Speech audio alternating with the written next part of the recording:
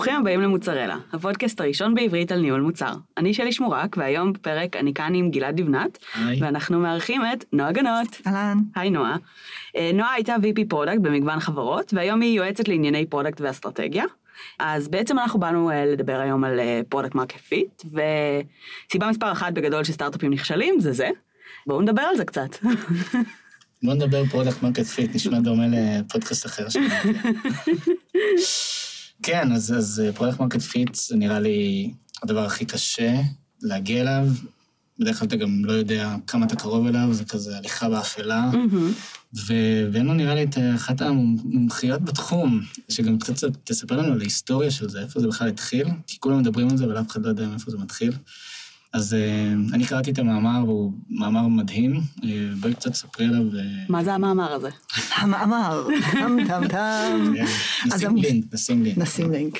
אז באמת, כולם מדברים על פרודקט מרקט פיט, זה הדבר הכי חשוב בטח לסטארט-אפ, להגיע לפרודקט מרקט פיט, כי אם אין לך את זה, אז אין לך סיבת קיום פחות או יותר, אבל זה מין איזה מושג ארטילאי כזה, אז כשצוללים פנימה למה זה, זה בעצם מושג שנטבע על ידי מרק אנדריסן, שהוא הפאונדר של נטסקייפ, ואחר כך הוא משקיע באנדריסן הורוביץ, שהיא אחת הקרנות המצליחות בעולם. A16Z, נכון? זה השם המקוצר שלהם. יש להם גם פודקאסט מאוד מעניין. ובעצם הוא טבע את המושג הזה ב-2007, שזה אומנם לפני 11 שנה, אבל בחיי טכנולוגיה ומוצר זה נצח. הוא טבע את זה במאמר שהוא הוציא שנקרא The Only Thing That Matters. ומה שהוא דיבר עליו שם, הוא בעצם אמר, כולם שואלים מה ינבא בצורה הכי טובה את ההצלחה של המוצר. אז הוא מתעסק בשאלה, האם זה הצוות, המוצר או השוק. והטענה שלו זה שזה השוק, הוא אומר, אם אתם תשאלו קרנות, תמיד מדברים על להשקיע בצוות, וברור שאתה צריך מוצר טוב, אבל אני טוען שזה השוק, והוא נכנס ספציפית להסביר את הטענה שלו. בעצם הוא אומר, product market fit, זה אומר להיות בשוק טוב, עם מוצר שנותן מענה לשוק הזה. מה שהוא לא אמר שם, וזה נורא נורא רלוונטי לניהול מוצר, זה בעצם יש מוצר שיודע לענות על צורך, שיודע לפתור בעיה של שוק. והטענה שלו זה שצוות טוב ומוצר טוב זה חשוב, אבל אם השוק שלך לא מספיק טוב, אז לא משנה מה תעשה. כי הוא אומר בעצם ששוק מצוין, והוא מסביר גם מה זה, זה שוק עם הרבה לקוחות פוטנציאליים אמיתיים, ששוב, אני מפרשת את לקוחות פוטנציאליים אמיתיים, כלקוחות שיש להם צורך.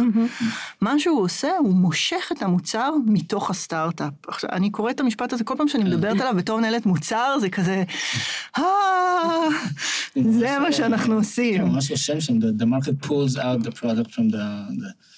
זה נשמע כזה מוזר, כאילו להגיד, איך השוק מושך את המוצר מהצוות, מה שם קורה, כאילו שזה בכלל סיטואציה שזה אפשרי בה, אבל כשאתה קצת חושב על זה, אז אתה מבין שעם צוות טוב שחוקר ומוצר שבאמת הוא אג'ילי, ואתה כל פעם עושה MVPים קטנים כאלה ומנסה דברים, אז אתה בסוף מבין לאן השוק מושך אותך. נכון, וזה האסנס של ניהול מוצר.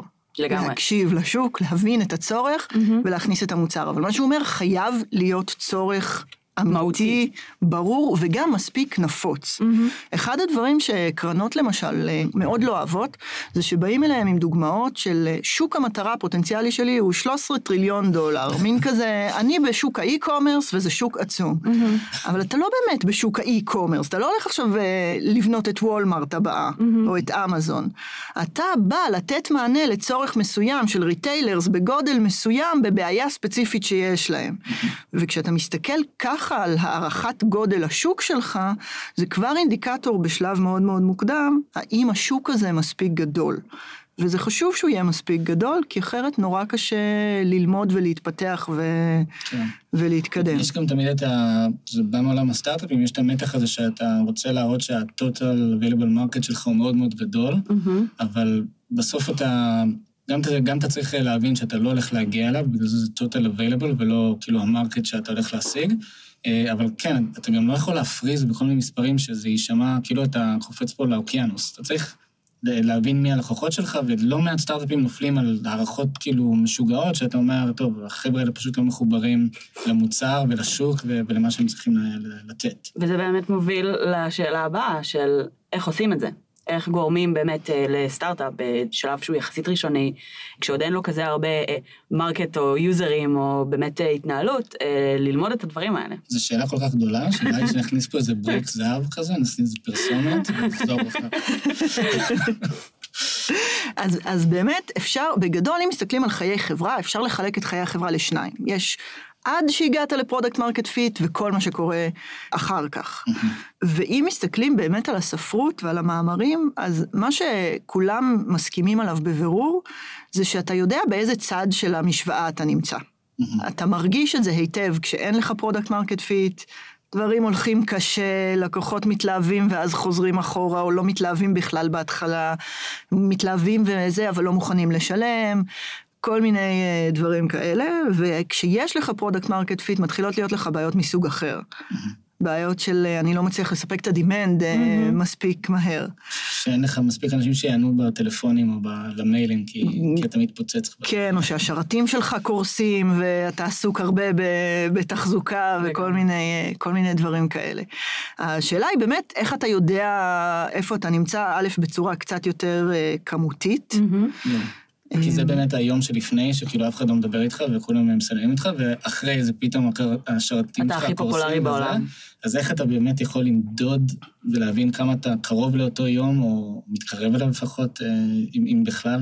אז פול גרם, הפאונדר של Y Combinator, טבע את המוטו של Y Combinator של make something people want.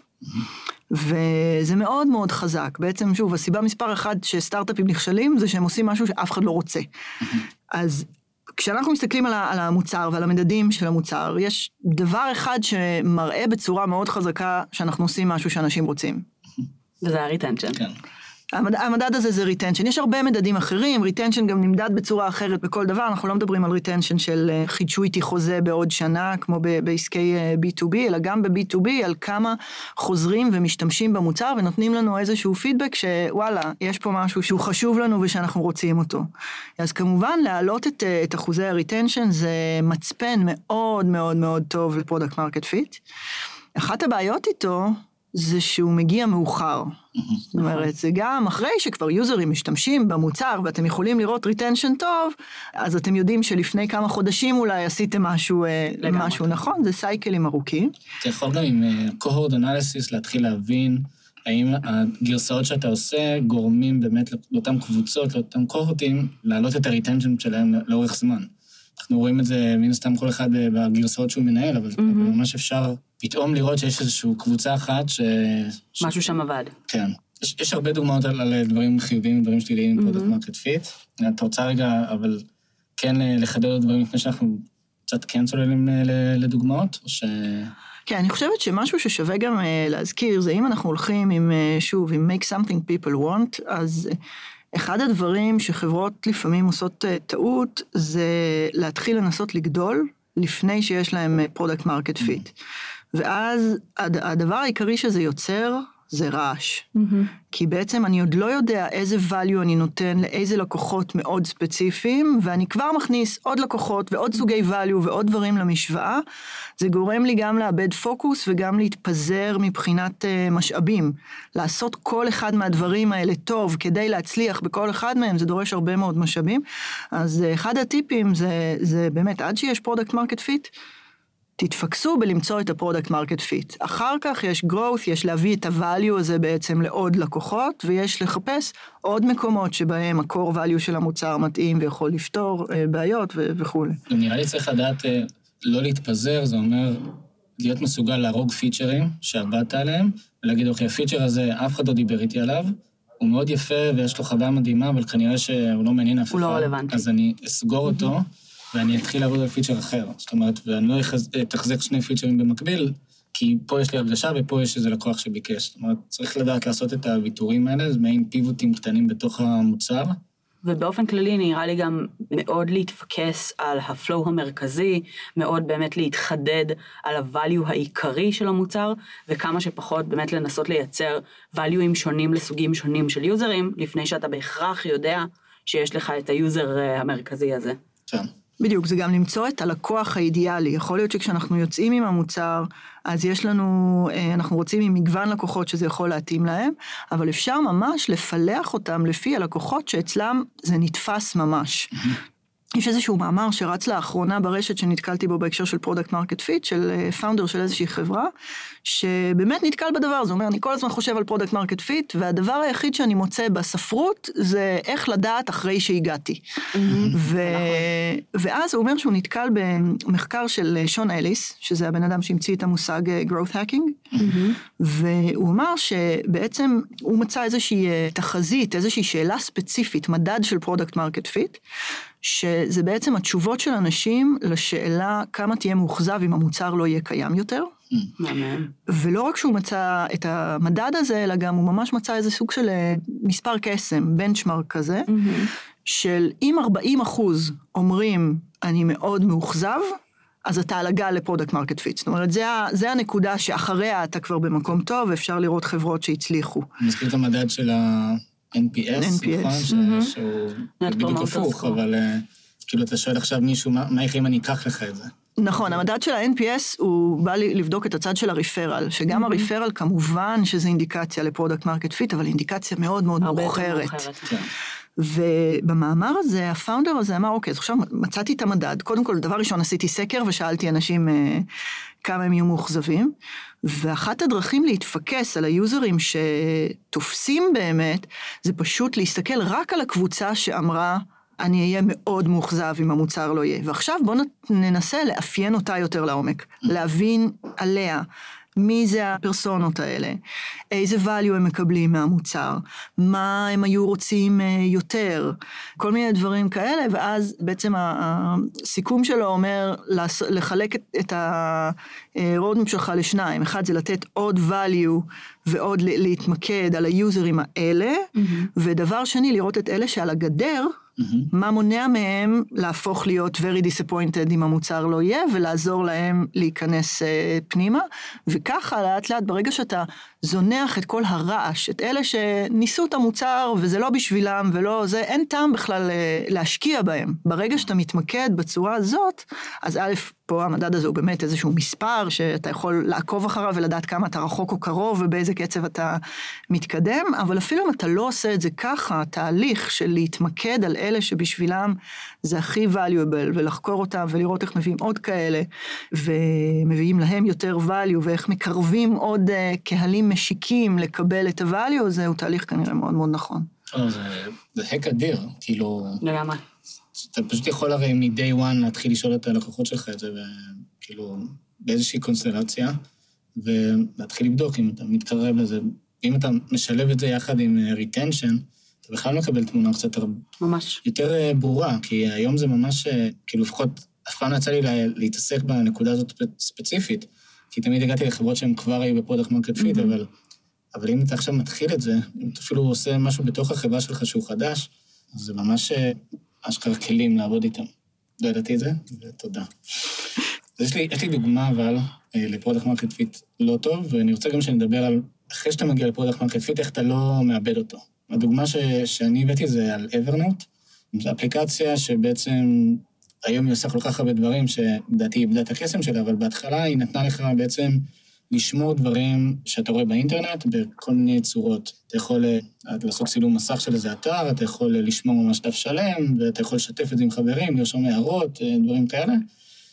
הם איפשהו ככה שחררו את הרסן, או לא יודע איך להגדיר את זה יותר נכון, אבל האפליקציה פשוט הפכה להיות עם אינסוף פיצ'רים, אתה יכול לנהל שם פגישות, ואתה יכול לשמור בענן, ואתה יכול לכתוב פורמטים, אני כבר לא יודע מה אמורים לעשות באפליקציה הזאת, וזה חבל, כי כאילו אתה אומר, יש פה צורך אמיתי, כולנו גולשים באינטרנט ואומרים, וואי, אני רוצה לקרוא את זה מאוחר יותר, אני רוצה שיהיה לי את זה להרצאה שאני מעביר עוד כמה שבועות, יש הרבה סיטואציות שאתה אומר, אני צריך את מה שאני רואה, אני רוצה לשמור איפשהו, והם קצת גלשו מעבר, ורק לפני כמה שבועות באמת שמענו שמתחילים איזשהו תהליך של צמצום, מקטינים את כוח האדם, לדעתי זה היה ב-15%, זאת אומרת, רואים שיש כאן איזושהי בעיה שלמרות שנותנו בהתחלה אחלה value ואחלה פיצ'רים, אחלה כלים, הם קצת הגזימו עם זה, והלקוחות שהם אמרו, חבר'ה, זה לא מתאים, אני עובר לכלים אחרים.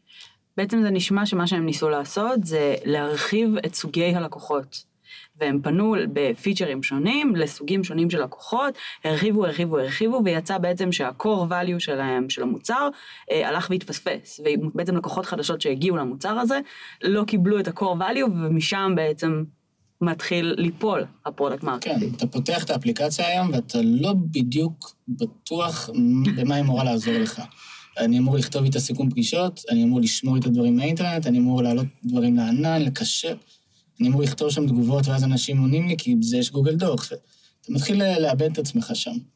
יש לך איזשהם, לא יודע, דוגמאות על דברים כאלה, שאולי אפילו טיפים על איך אתה נמנע מזה בתור מנהל מוצר, איך אתה אומר לעצמך, אני לא הולך לכל מיני כיוונים כאלה, למרות שהם מאוד קורצים, ולמרות שהלקוחות אולי אומרים לי זה בכל מיני סקרים, זה תמיד נראה לי כמו משהו שהגעת כבר לאולימפוס הזה, איך אתה לא נופל ממנו.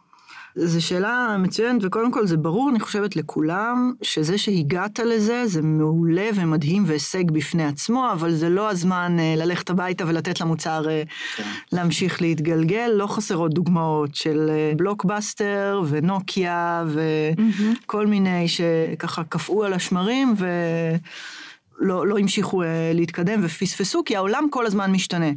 יש אחד המושגים שאני הכי אוהבת, נקרא Red Queen Race.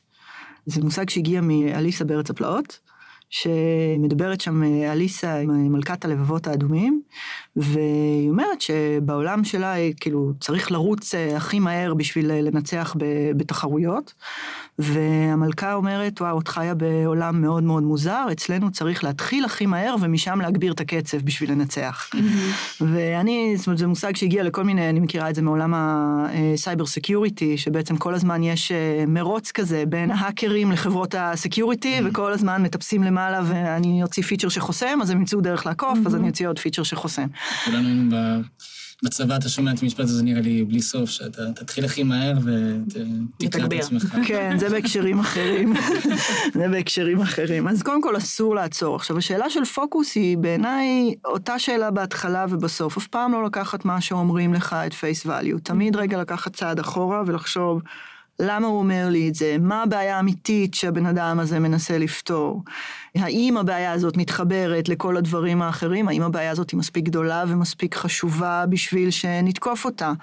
את כל הדרכים שבהם חייבים נורא לחדד את החשיבה כשאתה סטארט-אפ קטן ואין לך משאבים, ואתה חייב לתעדף בין דברים שהם כולם חשובים ומשמעותיים, קל לפעמים לאבד את זה כשיש לך הרבה משאבים, אבל זה אחת הטעויות, כי אותה צורת חשיבה צריכה להיות גם אם יש לך צוות גדול ושאתה מצליח לעשות את מה שאתה רוצה. זה תמיד נכון. אני חושבת וגם באמת מה ששלי אמרה, שזה להתפקס על ה-core value, להבין היטב מה ה-core value שאתה מביא, זה יכול להיות ה-core value של המוצר, זה יכול להיות גם ברמה יותר עקרונית של כאילו החברה, מה אתם מנסים לעשות בעולם, ואיך הדברים מתחברים. דיברנו קודם על נטפליקס, אולי זה דוגמה טובה. שנטפליקס הם באמת דוגמה מצוינת, לחברה שהמשיכה לפעול באותו תחום, נקרא לזה, בתוך אותו ז'אנר של עולם, אבל העולם עצמו השתנה. הם היו בעצם בהשכרת סרטים במקור, ובעצם ככל שהעולם השתנה, השירות שהם נתנו לאנשים שרצו לצפות בסרטים, הלך והפך להיות באמת טכנולוגי יותר ורלוונטי יותר לעולם שבו הוא מתקיים. והיום אני חושבת שנטפליקס זה אחת החברות באמת שהכי דאטה דריבן, והכי לומדים על הלקוחות שלהם ועל המוצר שלהם, וכל הזמן באמת מנסים לדייק את החוויה עוד יותר. בהתחשבו עובדה שהם התחילו כחברת השכרת סרטים, זה מדהים שהם הצליחו באמת להתקדם ככה עם השוק. כן, גם מה שיפה אצלם זה שהם, מעבר לזה שהם כל הזמן מנסים ללמוד אותך ולתת לך תוכן שהוא טוב, נטפליקס בכלל מתעסקים היום, אני מניח שרוב התקציב שלהם הולך בכלל על פיתוח תוכן, על יצירת תוכן, שזה גם איזשהו, משהו שאתה אומר, אם חברה כזאת מצליחה לייצר תוכן שיודעת בדיוק, כמעט כל סדרה שלהם הוא בלוקבאסטר כזה, בלוקבאסטר, הוא איזשהו משהו דברים ממש מוצלחים, כן. אז אתה אומר, הם באמת הביאו את זה כבר לאיזשהו סף של אומנות, זאת אומרת, כל סדרה שהם נותנים לי, אני אוהב אותה, וכל הממשק שלהם הוא כבר, יש את ה-use case המאוד מפורסם שלהם, שהם ממש בודקים איזה תמונות, איזה סוגי תמונות של הקאברים של הסרטים והסדרות שמראים לך, איזה קאברים יותר מתאימים לך כדי שתתפוס את העין, אם אתה וזה משתנה בהתאם למדינות ותרבויות שונות. יש לך סדרות שהם יראו לך, לי לפחות, הם יראו תמונות של נופים, כי תמיד זה מה שגורם לי יותר לראות את הסדרה, וכאלה שבכלל הפרצופים או דברים כאלה, זה הדברים שיותר גורמים. שאתה אומר לעצמכם, באמת הביאו את זה למצב, דיברנו על לא להתפזר, אז הם אומרים, אני אמליץ לך על תוכן, ואני אצור לך תוכן, הם יכלו לעשות עוד, נראה לי, אלפי דברים אחרים, אבל אתם רואים שהם לא הולכים למוזיקה, והם לא הולכים לפודקאסטים, והם לא הולכים ליצירת תוכן על ידי גולשים, הם פשוט נותנים לך תוכן ברמה הכי גבוהה שיש, והם כל הזמן מחדדים את זה ומדייקים את זה. במקרה הזה שווה גם להגיד, זה איזשהו מאגר אינסופי. זאת אומרת, זה לא שהתוכן ייגמר מחר בבוקר, ואתה צריך ללכת לחפש לך איזשהו קו מוצרים חדש. כן, אם אנחנו חוזרים לתחילת השידור, ולדבר על מה זה פרודקט מרקט פיט, אז זה באמת, זה שוק טוב. יש הרבה אנשים שרוצים לצרוך תוכן, בין אם זה בקלטות וידאו שנשלחות אליהם הביתה, או ברשת היום בצורת סאבסקריפשן, וברגע שיש שוק טוב וצורך טוב, הם נצמדו לצורך הזה, ורצו איתו שנים, גם כשהעולם מאוד מאוד השתנה, הם ישבו על הדבר הזה. כן. יש גם אני אזכיר לכולנו את ספוטיפיי, שבכלל הם יצרו איזשהו מודל חדש של האזנה למוזיקה. אני עוד מהימים שהייתה לי תיקייה במחשב, שהייתי מסדר הכל, ואיכשהו מסנכן את זה עם אייטיונס, וזה היה פשוט סיוט, היית קונה דיסק, הולך לאייטיונס, מוריד את הדיסק לתוך המחשב, ואז מעלה את זה לתוך האייפוד שלך, וככה היית שומע מוזיקה. ואז באמת האייטיונס ואפל הלכו לעולם הזה של תקנה שיר בדולר. זה כאילו היה הקטע, שאתה קונה שיר בדולר, וספוטיפיי אמרו, גם המודל הזה הוא לא משהו שאנשים רוצים, בוא נבדוק מודל שבו אתה משלם איזשהו פלט פי, ואנחנו כבר על כל ההאזנה נדע לעשות את התשלום לאותו אמן, ואתם רואים שהמודל הזה הרבה יותר תופס, כי פתאום אנשים אומרים, תעזוב אותי עכשיו מלקנות עכשיו שירים ולשמוע אותם, אני רוצה לשמוע שיר 4-5 פעמים, אני לא צריך יותר מזה, אולי פעם בחודשיים אני שומע את השיר הזה, למה אני צריך לקנות אותו לעצמי? למה אני צריך להוציא עליו דולר, או לא משנה איזשהו סכום? והם באו ואמרו, אנחנו פותרים אותך מכל הנושא הזה של לקנות ולסדר ולהכניס לדברים, וגם היום אתה לא צריך ליצור לעצמך פלייליסטים, כי הם יוצרים לעצמך פלייליסטים מותאמים והכל, הם פשוט הורידו את כל הפיין הזה מלסדר מוזיקה, שזה התחיל מעולם של כאילו דיסקים ולעולם של אייפודים, ועכשיו זה פשוט בכל פלטפורמה אתה שומע, לא משנה כמה שאתה רוצה, ותשלום קבוע. בעצם מה שקרה במרקט עצמו זה שעברת מאיזושהי כמות מוגבלת מאוד של שירים שיכולת להאזין לה לאין סוף, והמודל שאייטונס הציע עדיין התעסק בשירים בודדים. והם באו ואמרו, למה? בואו נתייחס רגע לעובדה שיש אין סוף מוזיקה שבאמת המאזינים שלנו יכולים לשמוע, וניתן להם את התחושה הזאת, את האינסופיות הזאת, וזה עבד. גם זה, שוב, ישב על איזשהו פיין שעדיין היה קיים. עדיין היה שם משהו לא פתור, הנושא של, גם זה נותן איזשהו predictability. זאת אומרת, אני יודעת, יש לי שקט נפשי, אני משלמת X לחודש, ואני מקבלת כל מה שאני רוצה. תחשבו כמה הרבה יותר קל לקנות במצב הזה, ואיזה ערך זה נותן ללקוח, לא בכמות השירים שהוא שומע, יכול להיות שהיה יוצא ללקוחות ספציפיים יותר זול כבר לקנות את הפלייליסט הספציפי שלהם, אבל זה נותן כזה convenience ו-peace of mind, שאתה לא צריך להתעסק בדבר הזה, שזה היה צורך אמיתי של מספיק אנשים, וממש הצליחו לעשות disruption בשוק הזה. כן, זה יפה, גם דיברת בהתחלה, לפני שפתחנו את המיקרופון, על מה ש-Airbnb עשו, שזה גם היה... אתה רוצה קצת ככה לפרט למי שלא מכיר את ההיסטוריה של Airbnb? כן, אז Airbnb זה דוגמה מאוד טובה, שוב, למשפט המקורי של מרק אנדריסן, של בשוק טוב, השוק מושך את המוצר מהסטארט-אפ. Airbnb הרי התחילו במצב ששני הפאונדרים היו שותפים לדירה, הם היו מרוששים, באמת, מדברים על זה, היו להם עשרות אלפי דולרים של חובות בכרטיסי אשראי, הם פשוט חיפשו דרך לסגור את מחר בבוקר. ואתם מכירים את זה, למה זה נקרא Airbnb? Air Mattress. כן, זה אשכרה מזרון מתנפח וברקפסט, זה מה שהם הציעו. Airbed and breakfast.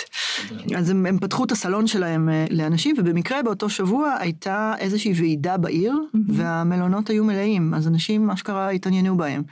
ואחר כך כשהם החליטו לגלגל את הסטארט-אפ, ובעצם להפוך אותו לחברה, אז אמרו, הנה המרקט שלנו. אנשים שמגיעים לעיר, שהמלונות בדפוסים, ומחפשים מקום לינה אלטרנטיבי, ואז באמת היה אחר כך, אחרי כמה זמן, היה בסן פרנסיסקו הייתה את הוועידה הדמוקרטית, וזה היה מאוד גדול ומאוד זה, ואז הם כבר פתחו את זה לעוד אנשים, להזכיר את הסלון שלהם, ולשים מזרון מתנפח ולהציע ארוחת בוקר.